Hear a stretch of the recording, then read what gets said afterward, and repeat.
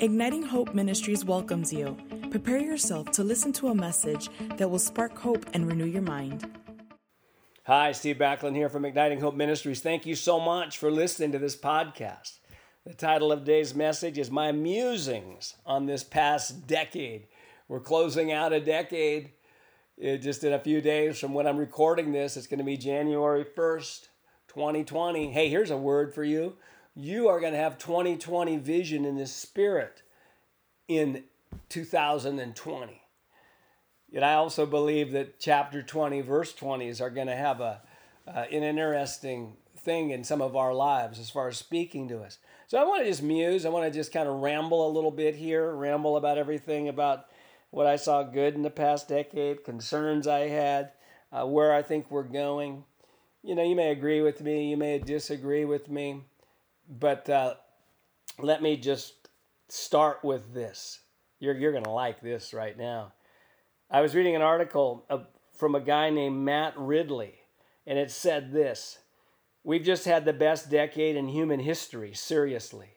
And the subtitle is "Little of this made the news because good news is no news." Let me read the first couple paragraphs of this. He said, "Let nobody tell you that the second decade of the 21st century has been a bad time. We are living through the greatest improvements in human living standards in history. Extreme poverty has fallen below 10% of the world's population for the first time. It was 60% when I was born. Global inequality has been plunging as Africa and Asia experience faster economic growth than Europe and North America. Child mortality has fallen to record low levels. Famine virtually went extinct. Malaria, polio, and heart disease are all in decline. Little of this made the news because good news is no news. But I've been watching it all closely. Ever since I wrote The Rational Optimist in 2010, I've been faced with what about questions. What about the Great Recession, the Euro crisis, Syria, Ukraine, Donald Trump? How can I possibly say that things are getting better given all that? The answer is because bad things happen while the world still gets better. Let me read that again. The answer is because bad things happen while the world still gets better. Yet get better it does. And it has done so over the course of this decade at a rate that has astonished even starry-eyed me. I like that. You know, I think that's amusing because we really need to get a bigger perspective. You know, 200 years ago, the world had much greater problems than it has right now, but we wouldn't know about it because the media, if you wanted to know what was happening in another continent, you maybe have to wait months to hear. And yet right now, we know in an instant. And so all the news that bombards us and the news that is most seemingly appealing is negative news, is controversial news. And so let's start off. You know, I want to just say, as we muse over this past decade, I want to say it's been a great decade. It's been a decade of advancement. Yes, has there been problems? I mean, has there been problems? Yes, there has. But let's not lose sight of the big picture. And, you know, a couple other encouraging things I want to mention, too, just right here in the beginning. I traveled extensively this whole decade. It's one of my assignments. I travel about half the year. I've seen many of you in travel, and I want to say I'm encouraged about the church. I'm encouraged about healthier leadership. I'm encouraged by kingdom values of purity and power being emphasized within the church. I'm encouraged by healthy, empowering leadership. And I see it.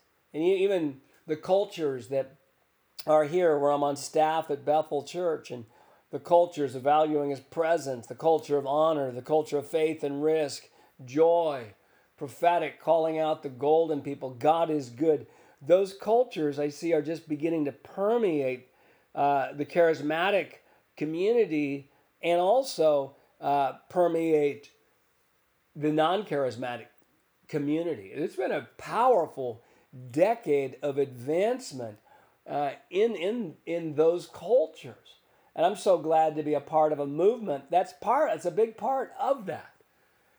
And also, just I was just in Germany and watching what God's doing even in that nation, and just the young leaders that are there, powerful young leaders, so encouraging.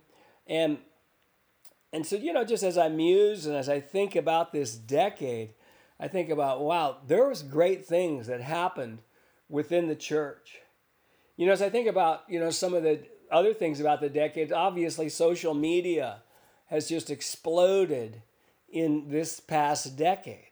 And, the benefits of that are definitely to stay connected with people, to give us a platform to influence people positively.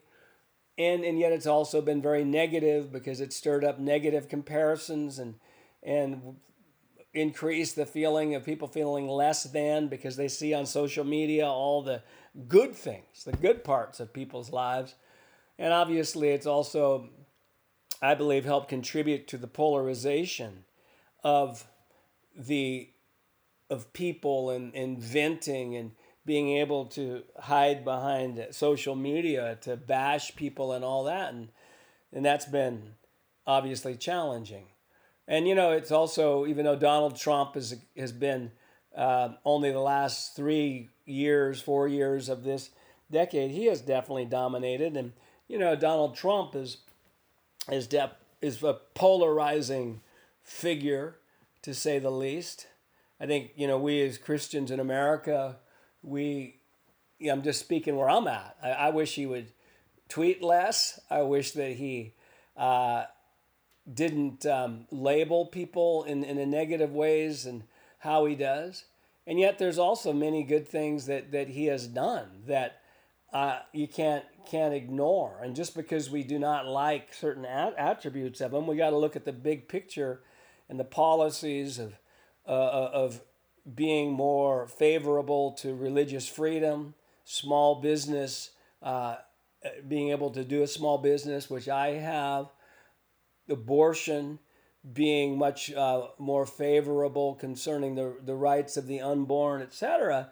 Then you look at those kind of things and you have to say, yeah, even though I don't like some of the things he's doing, when you look at what is on the opposite of what the other side is saying, then it's, even though we may not like everything, there's still a lot of good things happening that I believe as a Christian I'm excited about and the potential of the future. And that's really leads me into what I've seen in the last 5 years, and especially in the last few, is the church has become more expressive in politics. And I grew up after I got saved in the 80s. There was the moral majority, and I believe that was largely a negative thing for the church. And some of you lived through that, and Jerry Falwell and others, and the church began to flex its political muscle. And I believe we do need to stand up for what's right, but how we do it, and not labeling people on the other side as the enemy, and not becoming politically partisan, and where that's the thing that's shown the most. It was a problem then, and I see right now the church, we're in an interesting spot because the church now is rising back up. And one of the things I see even here at Bethel Church is Chris Valentin is really taking a stand, and he's standing up, and he's helping us take a stand on certain moral issues that have nothing to do with one party or the other, but have to do with biblical morality and the future of our children, and just in some key areas. And so I'm noticing that, and that's an area of prayer. I say, Father, help us do it right. Help us to primarily promote the gospel and love people.